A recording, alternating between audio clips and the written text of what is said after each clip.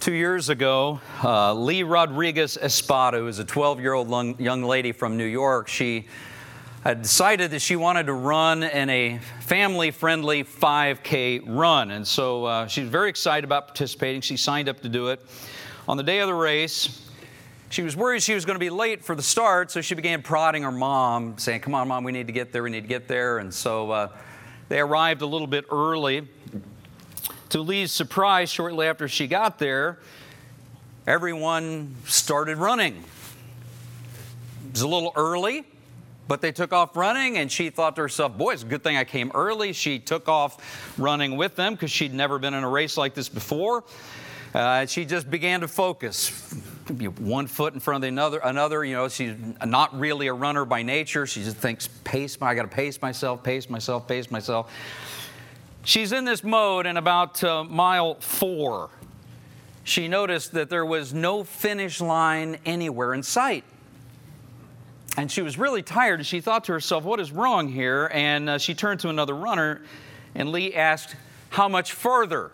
Or maybe more appropriately, how much further? You know, this is how you are when you get to that point. How much further? And she says, that's when it struck me. Lee said, I was in the half marathon race instead of the 5K fun run.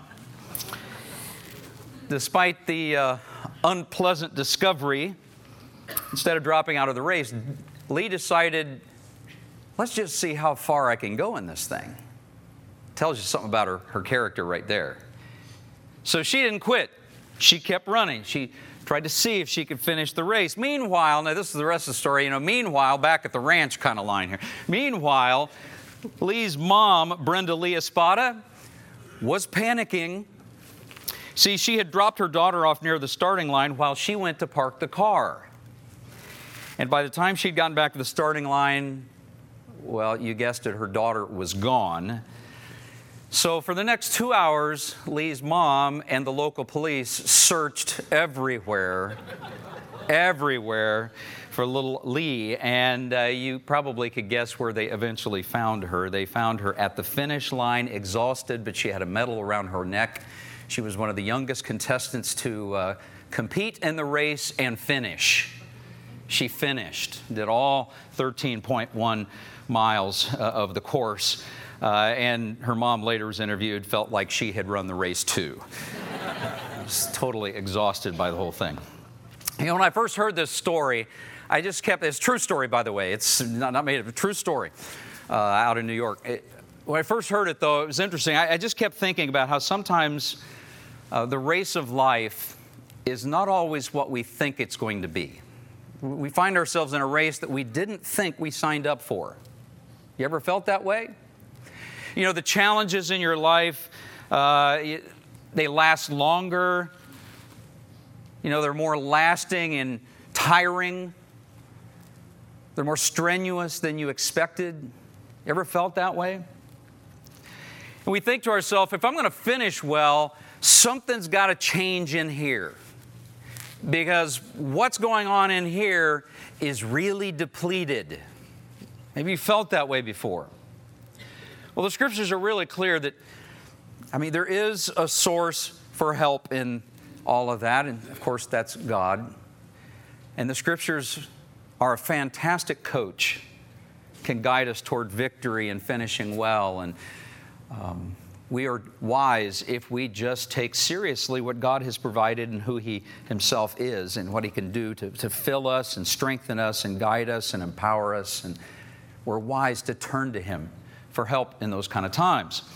And what we're going to do this morning is we're going to take the next few minutes to look together at some biblical keys for success in life, for success at finishing well. And particularly we're going to focus on college and the rest of life. But we're going to focus a little bit on college for this reason, because we have 8 of our students who are graduating and going to be a part of our grad night tonight. We got a number of high school students, some graduating. I would say if you're a young person, this is relevant to you. I'd say if you're a grandparent and you have a college-age grandchild or a great-grandchild, whatever, this is still relevant because everything we're going to talk about this morning has relevance to all of life. But in particular, we're going to focus on applying it some to those of us who are in that college arena or entering into that here. I've invited a couple of friends, Alex and Anna, come on up here if you would, a couple of our ministry partners to help me this morning, Alex and Anna Rebeck. Give them a round of applause if you would as they come up. They're ministry partners of our church. We support and invest in them on a monthly basis and have for several years with Anna. And then she married Alex. I did. And that was a good. You did well. Yeah, you're a wise man. I see your Prayer wisdom already. Yeah. So I've invited them to help me this morning with this, and you'll see why. Tell us a little about what you guys do ministry-wise, and then I think everybody will understand why I wanted you to help. Okay, well, it really is a privilege to be able to be here this morning. I know Southwoods was huge for Anna growing up, just building her foundation, and I haven't been around all that long. We got married a year ago, May 12th, so coming up on year 1 anniversary. But it's been fun to be able to get to know you guys, and we're excited about being able to be here this morning. But Anna and I, we're full-time at K-State on the college campus there.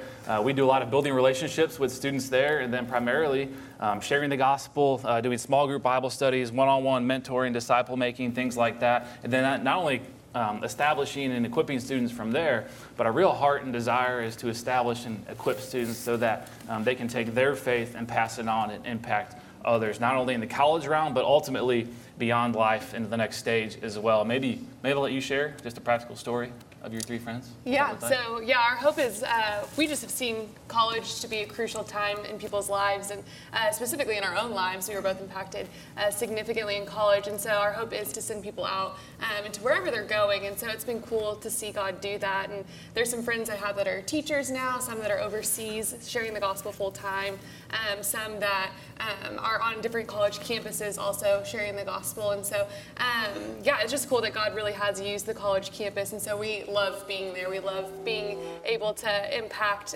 students at that crucial age in their life. So. Why don't you tell everybody the organization that's the umbrella organization for you guys, just so they know the campus ministry. Yeah, it's called Student Mobilization, STUMO for short, but the heart is to mobilize students from the college campus, and so to mobilize them there, lead them to Christ, establish and equip them so that they might be mobilized to the othermost parts of the earth. And so we have friends going to Southeast Asia, friends living in Columbia, Missouri, friends living in Dallas, Kansas City, kind of all over. And so that's the reason behind the name. STUMO for short is kind of what some people call it. But I didn't get to grow up in a church like this. This was not a part of my childhood or my development or life before college. And so I came to Christ on the college campus, on the football team at K-State. And then STUMO was just the ministry that this guy on the team was a part of. So I just kind of came with him. And so that's kind of how I initially got involved. So we're going to talk a little bit about the 3 keys to success in college and life, and this whole idea of finishing well, because none of us does life with the goal of being a burnout or blowout. I mean, we don't, do we? We want to finish well. We want to do well. The challenge is, what's it going to take to get there? And so there's a number of biblical keys to this, but 3 that we want to highlight this morning.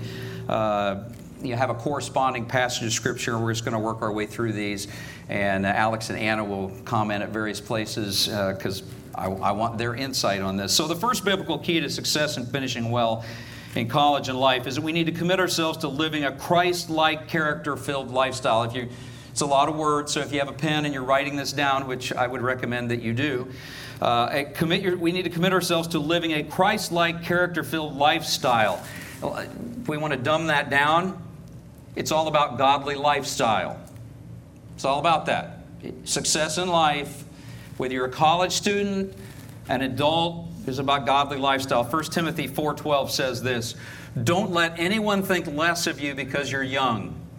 Be an example to all believers in what you say, in what you live, in your love, in your faith, and in your purity." You just look at the category of things. What's it talking about? It's talking about lifestyle, a godly lifestyle in particular. Now, you guys are on campus, college campus, K-State, regularly. I'm sure it's much different than KU. Way better. We agree. Or Missouri, whatever. But talk a little bit about the college lifestyle.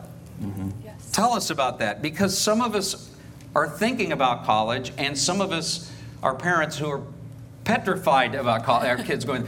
Tell us a little bit about the college lifestyle, truthfully, what it's like.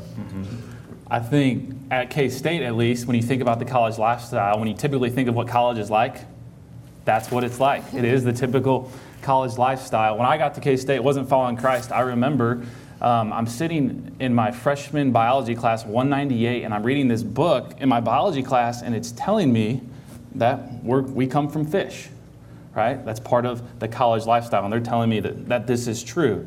That biblical teaching is not true. In college lifestyle, everything's pulling at you. They're telling me to live for the party scene, the social life. I mean, you guys know Aggieville. They're saying, hey, you need to live, for that. That's what you need to give your life to. Then on the football team, football was good and great, and morally, football's not bad. Right. But everyone's telling me, hey, give your life to this. Don't give your life to Christ. Put faith first, but don't really actually do it. Mm-hmm. And so it's kind of an interesting dynamic, because everything's pulling at you in a million different directions. Everything's recruiting you to follow it, to give your life to it. And not only immoral things, but even moral things that are good are pulling you or pulling me at least to give my life to those things, to the resume, the GPA, the football. Those weren't inherently bad. Those are good things. I need to be a good steward of those things, but certainly not follow those as Lord. Mm-hmm. But it was just pulling me in a bunch of different directions. So. That's one of the great challenges for all of us in life. It's not always the immoral things that sabotage a Christian lifestyle, a godly lifestyle, I should say. It's a lot of times it's a good thing, way out of balance. And it becomes an idol, it becomes a little god in our lives, or sometimes a great big god, and it eclipses everything else and destabilizes a family, destabilizes a career path, it can really wreck your life. And it can happen in the college environment, it can happen in any context.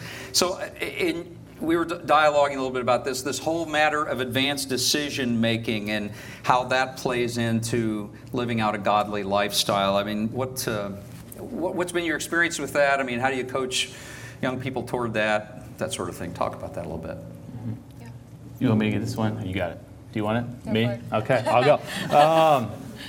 Advanced decision making, like making a decision beforehand. Mm-hmm. One just recently, so I met a guy on campus, my buddy Hogan last year. Hogan's from Dallas. He came to K-State not following Christ. I just struck up a conversation with him one day. We developed a friendship. He actually came to Christ this year, probably around, I don't know, like 3 months ago? 3 months ago, but he had booked his spring break trip before he came to Christ. So he's got this spring break trip coming up, but then he comes to Christ. We've been talking about the gospel for the past, I don't know, year or so, maybe a little over. But he comes to Christ, and I probably would have preferred him to not go on the spring break trip, but his faith just wasn't at a point to where that was going to be a reality. He'd said I'd spent the money, so he said that he was going. I was like, all right, we'll duke that one out later. But Hogan wanted to make a decision in advance, so he said, hey, Rebeck, people call me Rebeck. They don't call me by my first name. Don't know why. But he said, hey, hold me accountable to not drinking, not partying on my spring break trip. And I got to be honest, my faith, I didn't have a ton of faith in Hogan that he was going to carry that out. And so, but he stuck to his commitment, and that was just a pre-decision for him. When I came to Christ in college on the team, my roommate also started to follow Christ in college, and we would go to the parties, with the guys on the team. We would just hold each other accountable. Hey, we're going to go out tonight, but we're not going to party. We're not going to, do what other guys on the team are doing. And that was huge for me because I was so new in my faith. If I wouldn't have made that decision beforehand and just kind of waited till the moment to roll the dice, I think we all know what that is like with different areas. You guys aren't in Aggieville, I don't think, at least. There's no Aggievilles where we live. Okay, good. But that pre-decision really helped me, and then I had my buddy next to me, who's going to call me out if I caved. Yeah. And so that was just a couple examples. And that's really key for all of us. I mean, this is not just applicable to a college environment. This is applicable to every one of us in our work settings and the neighborhoods we live in, the friends that some of us, it's key for our family. It's like just because of the dynamics of your family, you need to have someone who knows you well enough and you're open with that there's some accountability going on there and there's some advanced decision making that's taking place, and that's just real important. And I didn't prep you on this at all, or I was going to ask you this, but it occurred to me. Talk to me a little bit about advanced decision making with regard to the subject of dating. Yeah, that is a great question. Even for me specifically. Yeah, you specifically, or just what? Yeah. It applies in your case, I know, Yeah. but I'm thinking beyond that. Just obviously in your situation as well as others that you see. Talk Yeah. about that for a second. It was great for me to invite people in even before I started dating or even considered dating someone, because you get clouded when you have feelings for someone. And so I think having just even some non-negotiable things that I wanted to be true of anyone I would be willing to date, even before that became an option, that was really helpful for me. And so when Alex asked me out, I had some people in my life that I could go to, and they were like, this is great, and I could say he is all of these things. And so I didn't let emotions kind of change the decision that I would want to make. And so it's nice to So he think was that- already a believer by that time. Yes, yeah, that was number one on the non-negotiable Yeah. list. Just even in a year of marriage, I think we've seen the importance of, without Christ being the center of our marriage, it would be, I don't know how you do it. So I think that being the center helps alleviate even in conflict or anything like that. It makes it a lot more simple because Christ is the center, and so it resolves a lot of different issues that could come up. It really is. We know, and we all seen this, but a lot of times how it goes down on the college campus is like, two people will like each other, but they're not exactly equally yoked spiritually. Not that you got to be at the exact same spot, but this one person is like, hey, well, I think I can get them to kind of that flirt to convert sort of thing. Yeah. Say that again. Flirt to convert. Yeah, flirt to convert. It's not Note really, to self, that's a bad theology. but Bad theology, students, teenagers, single adults, I'm sorry, go ahead. I just said. But you see that, you see a lot of awesome people, and you're like, well, why would you compromise for this type, that type of person? What I loved about Anna is that when we started dating, I didn't have to change her. I didn't have to change her heart, which I can't do anyway. I didn't have to motivate her to follow Christ. When your marriage proves that, right? Right. You can't change each other, really. You think you can, but you can't always. It didn't take long. 1 year. So, but that was just we didn't have to wait, and it was just so much pressure was off. Yeah. Because I was like, oh, she's not, no one's perfect, but she's got a core belief system and has a track record of actually living that out. I have a lot of confidence in that. And we can just have fun and trust God what the future has. Yeah. So. Well, look at that verse one more time. Don't let anyone think less of you because you are young people, students. Or don't let anyone think less of you because you're old and choose to be godly in your character. I bet God would allow that tweak for this morning. I bet He would. But it goes on and says, be an example to all believers in what you say, in the way you live, in your love, your faith, your purity. I think part of what God is driving at here, part of what the Apostle Paul, who penned these words by the inspiration of the Holy Spirit, is that every one of us needs to make some advanced decisions about every one of those categories of things if we're going to successfully live out a godly lifestyle. That's what it means to live a Christ-like, character-filled lifestyle. And we've been called to that, every one of us, every single one of us. You were made for that. And that's your destiny from God's viewpoint. The second biblical key to success in finishing well in college and life is that we need to commit ourselves to building some Christ-like, character-filled friendships. Or if we want to shrink that down, we need some godly friendships. But godly friendships means that they need to be Christ-like and character-filled ones. Scripture says this, I've always loved this verse, it's really concise. In 1 Corinthians 15:33, it says, do not be misled. Bad company corrupts good character. Why do you think it begins by saying, don't be misled, or some translations say, don't be deceived? Why does it begin that way, you think? Because lots of us are. We're suckers for this. And we think, I'm the exception. And so we make no advanced decisions about who we're going to have relationships with, and the consequence of that is the bad company, so the people we're hanging with, corrupts what began in us as good character. God's giving us advance warning here so that we will make some advanced decisions with regard to friendships. How have you seen this biblical truth, principle to be true in the college environment? Talk a little bit about that, if you would. Yeah. This is not an original thought to me, but someone once said, show me your friends and I'll show you your future. And I think that has been really true.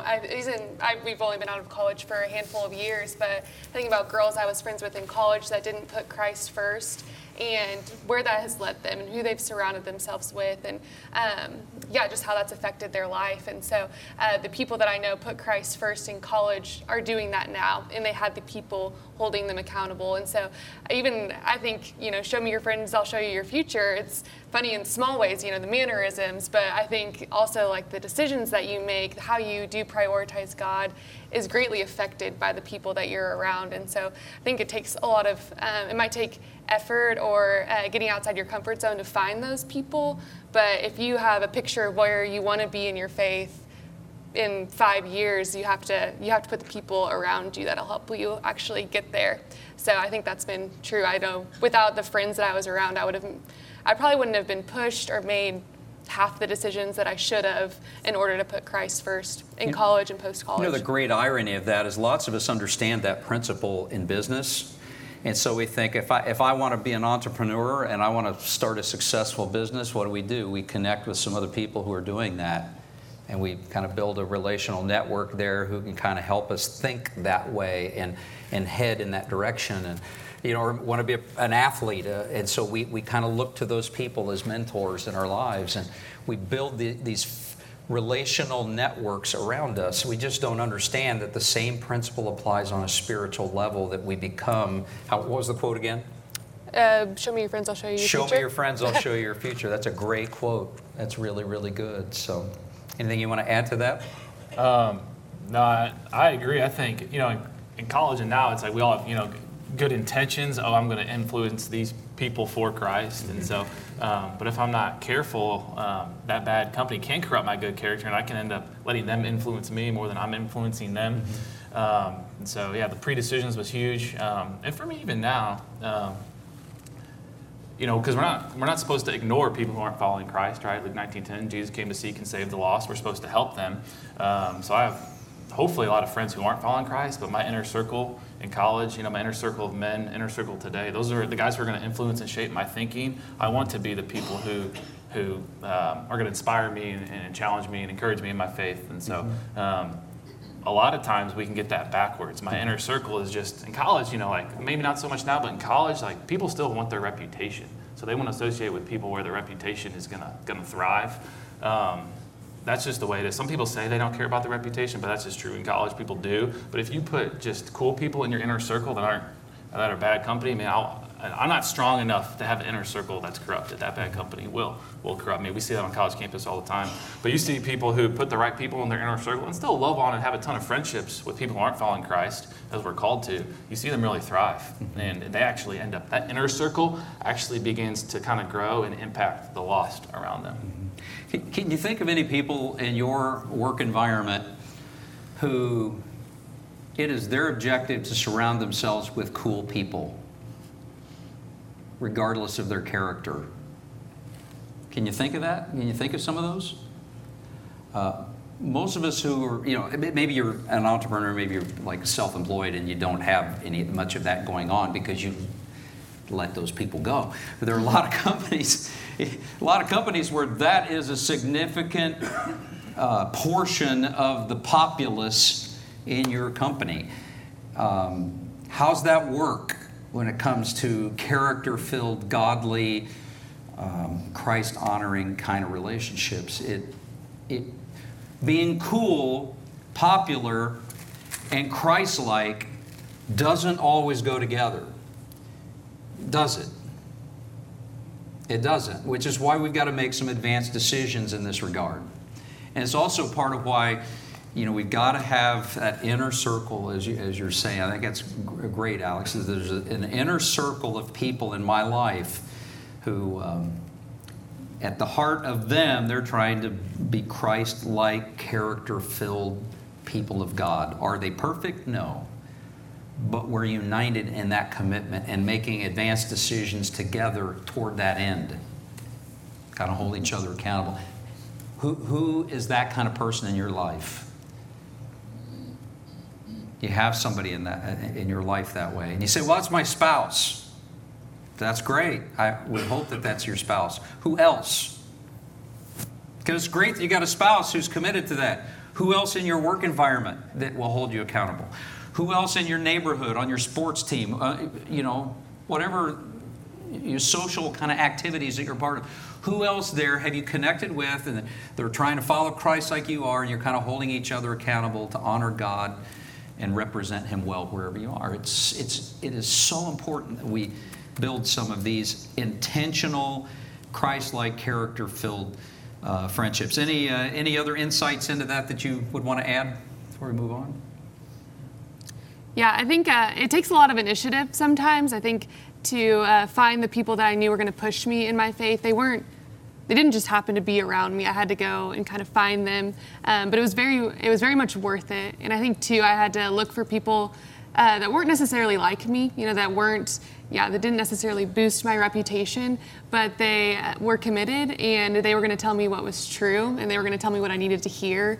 And so sometimes they're the friends that you love but don't want to hear from, but they're going to tell you what you need to hear. And so I was grateful for those people, but it did take me stepping out of kind of even where I was living at on campus, or people that were just naturally around me, and finding those people that were maybe different from me, but I knew would tell me what I needed to hear and would set a really high bar for me in my faith and in character and just different areas of my life that I knew were going to be bar raisers instead of just helping me compromise or giving me a way out, because I would take it if it was there, but I'm grateful that there were people there that told me, hey, no, you should do what's right, you should do the best thing in this situation. So I feel like that was hard, but worth it every time. If you're a college student and or high school years, knowing that you're anticipating going to college or something of that sort, I'd say I'd begin praying now that you end up with a roommate who's got this right already. Mm-hmm. I mean, that's who you want to be a roommate. Advanced decision-making example. Don't choose the person who's the giant partier, who wants to be liked by everybody, who is just who can't go to sleep at night to be your roommate. You don't want that person. If you want to be well-balanced, healthy, godly, live a lifestyle, you want to find the person who is endeavoring to follow God.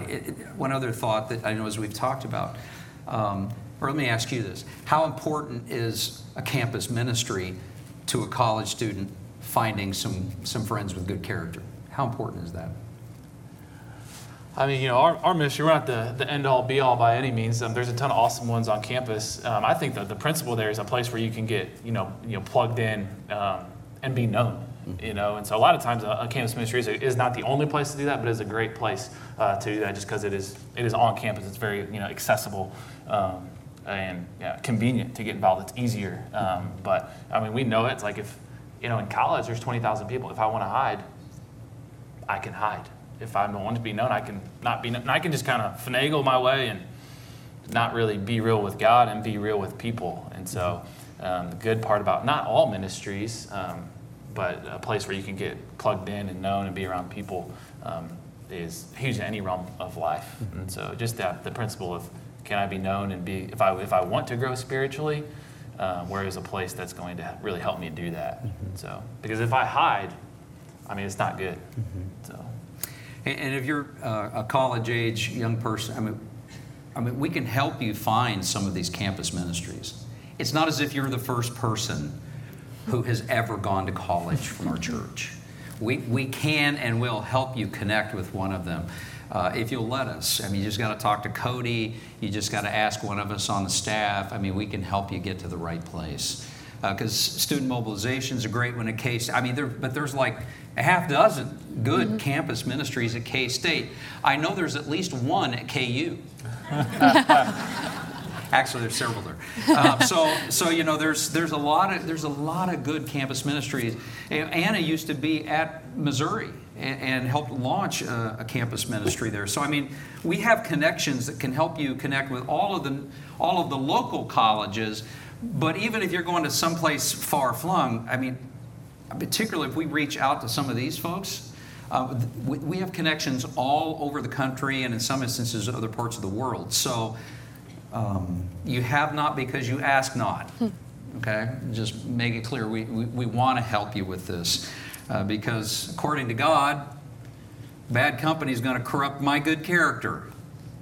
I don't want to be suckered about that. I don't want to be misled or deceived about that. God doesn't want you to.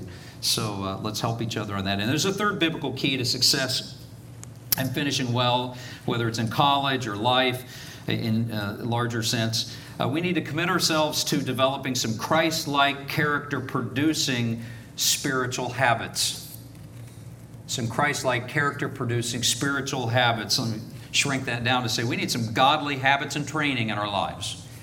I'm not going to become good or godly just by trying really hard, any more than I'm going to become thinner by just trying really hard without regard to what I eat, or what I do with my body. I mean, there is something to be said for strength training is associated with what I do with my diet and my exercise, and athletics is all about that. In fact, Scripture is so clear on this. 1 Corinthians 9, verses 24 and following says this, "Don't you realize that in a race, everyone runs, but only one person gets the prize?"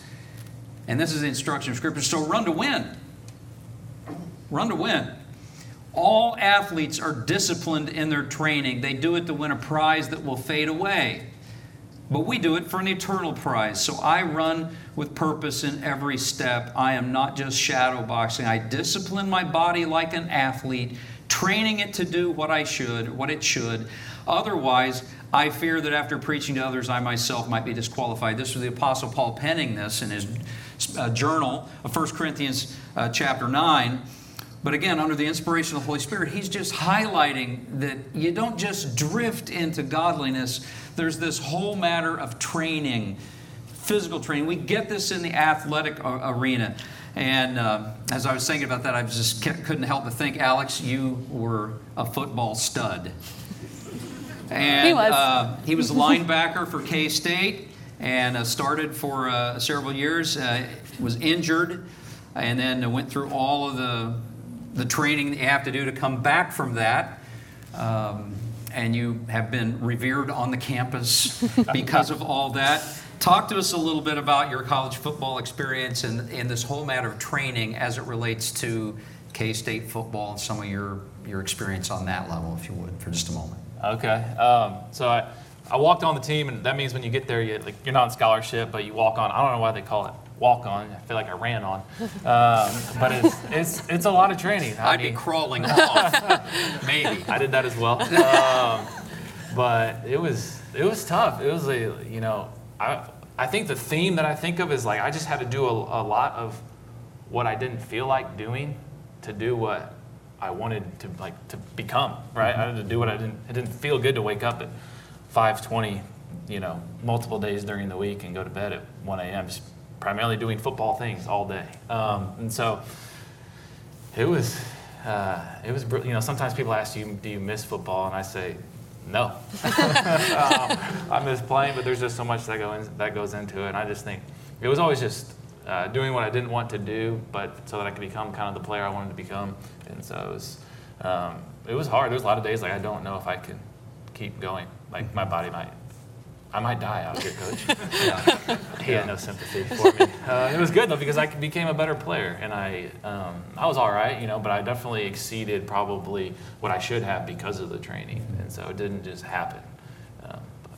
I've had over the years about 3 friends who were Navy SEALs. And if you spend any time with somebody who's a Navy SEAL, because some of you know them, not necessarily the friends I've had, but some Navy SEALs or somebody like that. And the thing that they will tell you when it comes to the training side of it is that your body can endure far, far more than you would ever in a million years imagine that it can endure. And what's true for the physical body is true for the spirit as well. I mean, we are made capable of becoming and enduring and rising to the occasion on a level that we don't test or challenge most days. As I crawl into my comfy latex bed and I snuggle in and I'm not testing nothing, It's like I'm not. This is This is the level of comfort that we operate at. But we were made for a whole lot more. And training, discipline, test, all of this pushing is a key to living out a godly lifestyle and maintaining godly friendships, and this whole matter that Paul is talking about here, and God wants us to understand. It's just the development of habits so that godliness becomes reflexive, so that we're capable of doing at some point something that I can't do right now. What are some godly spiritual habits that you recommend for students on a regular basis? Obviously, those who are students here can benefit from that, but some of us who are adults I know can benefit from it. So talk a little bit about that, if you would, just how to develop some of those habits. Well, one thing, and you guys have probably seen this before, and it's not original to us, but is this wheel illustration. Maybe we got a slide for that. But basically, it's a wheel. As you can see here, I don't know if some of you guys are probably familiar with it, but what we like to talk through with students is, you got Christ the center there. So once I start to follow Christ, Christ begins to live inside of me. That comes from Galatians 2:20. I'm crucified with Christ. I no longer live, he lives in me. So Christ the center, and you kind of see the four spokes going out from there and the different components of it. So, God talking to us via down, that vertical spoke there, the Word. And so 2 Timothy 3:16, all Scripture is God-breathed. It goes on there, but we try and help students get established reading, studying, memorizing, meditating on the Bible, and then prayer. Our vertical spoke to God, us talking to God. We're commanded to do that as well. So these are just some of the habits on the vertical relationship with God. As God speaks to us through His Word, we speak to Him, communicate with Him via prayer. And then do you want to hit on the fellowship and witnessing, kind of the horizontal?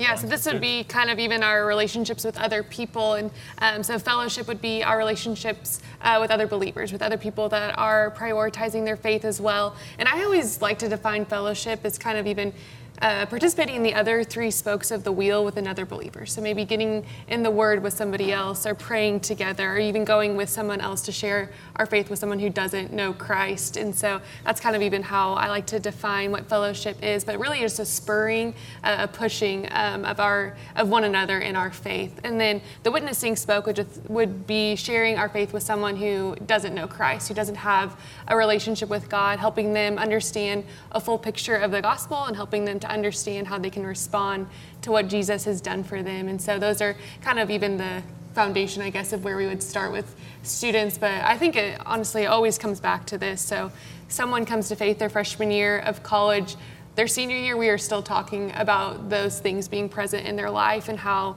are they growing and moving closer to Christ, even as they prioritize the Word more or grow in their prayer life. And so, yeah.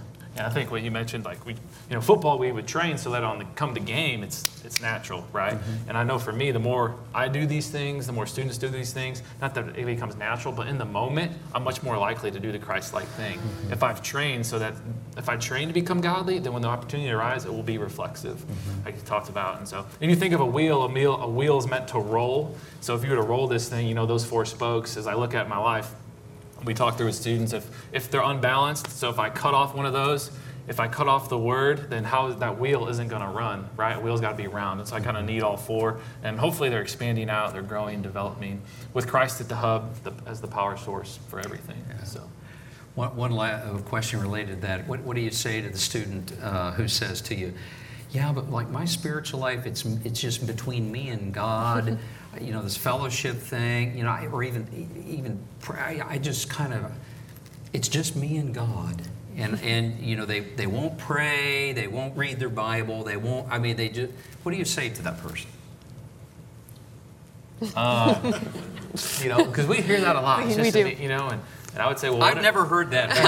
Never heard that in ministry. I would say whatever your faith is, depending on the student, how, with tact, but that's not Christianity, that's not Jesus. These are commands from Jesus. And so if you want to know Jesus, then these are the means to know God and become like Him. Jesus never said your faith is just between me and you only, right? We need to have our own faith. I need to own it, but that's not what Jesus says. And so, man, if I'm doing that, I'm taking a lot out of that book, which is a scary thing. Mm-hmm. So, yeah, and you're exactly right. That's what I always think as well. Is that the Christian life is not a private deal. It's not a private venture. It's not just me and Jesus. And so I'm free to form him in whatever fashion I want him to be in my mind. And this is a public deal. And God made it public when he made it a book available for all of us. And when he took upon flesh to live among us for all to see, and this book to remind us of, it's a public deal. And I just want to encourage you, if your faith right now is kind of, if your orientation has been, well, this is me. It's a private thing between me and God. I just want to push back on that a little bit and say, are you really following Jesus and this book? Or does that posture just allow you to call all the shots on your spiritual life personally? And if it makes you nervous, I don't have to do it because it's about Jesus and me, not this book, and not about my relationship with anybody else. Just want to gently push back on that and just encourage you to make a public advance decision for Jesus. That Jesus, wherever you want me to go, whatever you want me to do, whatever you ask me in this book, I will do that. That's what it means to be a Christian. And maybe that's the kind of faith that you need to choose to follow even today. It's an opportunity to do that. Well, we could talk a lot more about these things. I would encourage every one of you who's here just to take note of the spokes of the wheel and just kind of see where are you in those areas. Are you paying attention to those things? Is there one or more of them that the Holy Spirit is saying you need to give a little more attention to? Well, what we've been talking about this morning are at least three foundational keys to succeeding and finishing well in the race of life. It's developing a godly lifestyle. It's developing some godly friendships. It's maintaining and developing some godly spiritual habits, some disciplines that will help me to grow stronger so that I can one day do in Christ what I right now can't do. So I can become who I am not at the moment with the help of the Holy Spirit in my life. And I'm quite sure God wants each of us to work on something in one of those areas. What's the Holy Spirit speaking to you about? Will you listen to Him? Will you surrender to Him and just say, Lord, here I am. Help me to give attention to fill in the blank in your particular situation. And I want to thank Alex and Anna. Thank you guys for being a part of this today. I know you're doing this kind of thing on a routine basis in college environment, and I think of our friend as well, Callie, who's also doing similar things down in Arkansas. We also invest in on a monthly basis here, and got the same mind and heart. And we're just so proud of you guys, just proud of what you're doing, and eager for you to succeed. As I was telling them ahead of time, as I've had two boys graduate from college, K-State no less, a few years back. College, one of the greatest mission fields in America right now is the college environment. And I could talk a long time about that, as I imagine you figure I could. But I would say this, it's a place of institutional unbelief. And I choose my words carefully. And what do I mean by that? Well, there are people there who are believers, but there is an institutional infrastructure that is committed to destabilizing the faith of your son and daughter and mine and our grandkids and our nieces and nephews. And you, if you happen to go back to school, it's systemic at this point. And if we're not intentional in the kinds of ways we're talking about here, your faith can be rocked. And in many instances, immobilized and paralyzed. And our goal is for that not to happen. Our goal is for, with the ministry that they're a part of, as well as others on some of these college campuses, is to give you a place where you can get strength. And we're proud of you stepping into that gap in our culture and being a light in a dark place. So proud of you. Thank you for that. We're going to close our service today, though, with two prayers in particular. I have asked Alex to offer the first one, and particularly to pray for our students who are graduating and for all of our young people who are part of the church and any of us in a college environment. And then I'm going to, after him, offer one more prayer. And in particular, I'm going to verbalize a prayer that I'm sure is the sentiment of our collective heart, a prayer of blessing on them and their ministry and their influence at K-State. And after we've prayed, our service will be done. But what I want to say is if you need personal prayer for anything this morning, church is the kind of place that you ought to be able to come and get prayer. And we're going to hang around up here afterwards, and maybe you need personal prayer because you need Jesus in your life. And you're sitting here and you're thinking, faith has been this private thing for me, and the truth is I've been on the seat, the throne of my own life, and I've acknowledged that God exists, but I'm really in charge here, and I need to get out of the throne seat and let Him sit in it. And maybe that's you this morning. And you need someone to pray with you about that. Maybe you need to decide, I'm going to be baptized as Scripture teaches, and demonstrate your faith physically, not just with your words. Words are important. If you confess me before men, I'll confess you before the Father, Jesus says. It's amazing, the power of confession. It can save you, can bring transformation to your soul.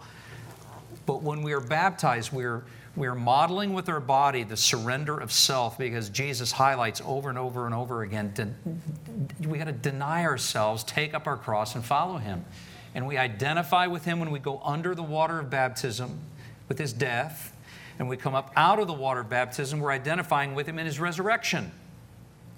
Two key things: His death, His resurrection, and we're identifying with that, sort of appropriating that to me. Maybe you need to be baptized as an expression of your surrender, an invitation for the Spirit of God to fill you, as Scripture promises He'll do. We can help you take some next steps in that. Maybe you need God to touch your body or your soul or your family. Maybe you got a student who's headed off to college this fall, and you're a little nervous about where they're headed, and you'd like someone to pray with you. I know Alex or Anna would be happy to pray with you about that. Maybe you got a grandkid who's a student at college and is off the rails, and you need somebody to pray with you about that. I could go on, but here's the point. If you got something in your life you need to pray for, we'll hang around a little bit afterwards. Don't be shy. Don't be timid. Come on up and let us. Maybe you're a college student. You want somebody to pray with you. We'll do that, okay? Let's stand together and close in prayer. Alex is going to pray first, and then I'll close in prayer for them, all right? And thanks for being here, everybody. Let's bow our heads and pray. Father, we thank You for this morning, and for Jesus, and for the cross, and for Romans 5:8, that while we're still sinners, you died for us. That Jesus, you yourself bore our sin in Your body on the tree, so that we might die to sin and live for righteousness. And we know that it's by Your wounds we've been healed. And would You help us to do that moving forward, to die to sin and live for righteousness. And I pray for the students graduating, and for all of us here in this room moving forward. Would You help us to live out a godly lifestyle? Would You help us to set an example for everyone in our speech, life, love, faith, and in purity? And moving forward, would You help us to live out and just have Christ-like friendships that are based on Christ-like character? We know that bad company corrupts good character, but we also know that good character, Christ-like character, can help form and shape us more and more into the image of Your Son. And so would You give us friendships that are like that? Would You help us to take the initiative to have those friendships in our lives? And moving forward, would You help us to really run to win, to live a lifestyle that really is one of spiritual training and habits? And we know not to earn any merit or to earn Your grace, as if we even could do that, but we know it's all because of Your grace. Would You help us to work out our salvation with fear and trembling, that we might run in and get the prize that is eternal and the one that's going to last.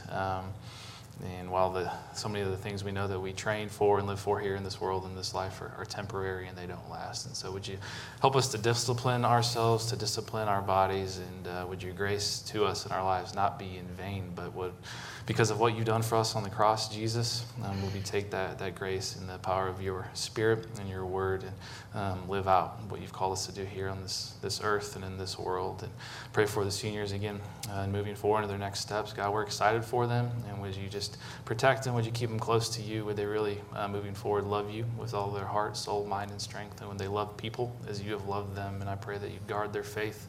Not only that, but that it would grow and flourish in the next season, and that you would advance your kingdom in and through them.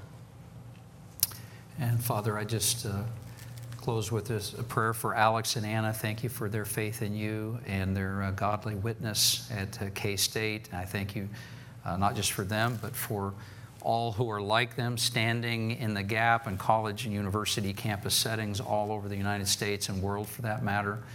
Ask God for power, for wisdom, for godliness. I pray, Father, for the power of your Spirit to lead them. And pray, Father, that you'll give them hearts of worship and affection and eyes for lost people. I pray that they'll be successful.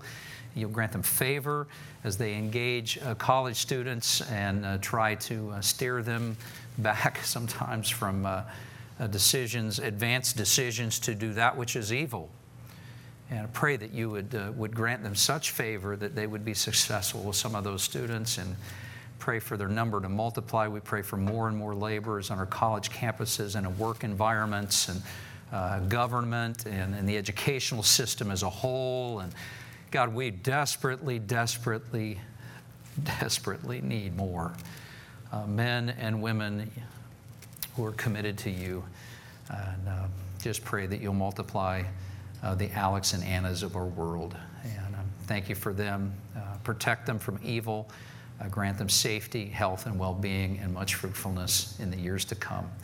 And we'll rejoice together in all that you do in and through their lives. Thanks, God, for their grace. Thank you that as a church we have the opportunity to invest in them and Cali and other campus ministry kinds of settings. And it's an honor, a privilege to be a part of that. So thank you, God, for your grace. Thank you for hearing our prayer. It's in Jesus' name that we close and pray. Amen. Bless you all.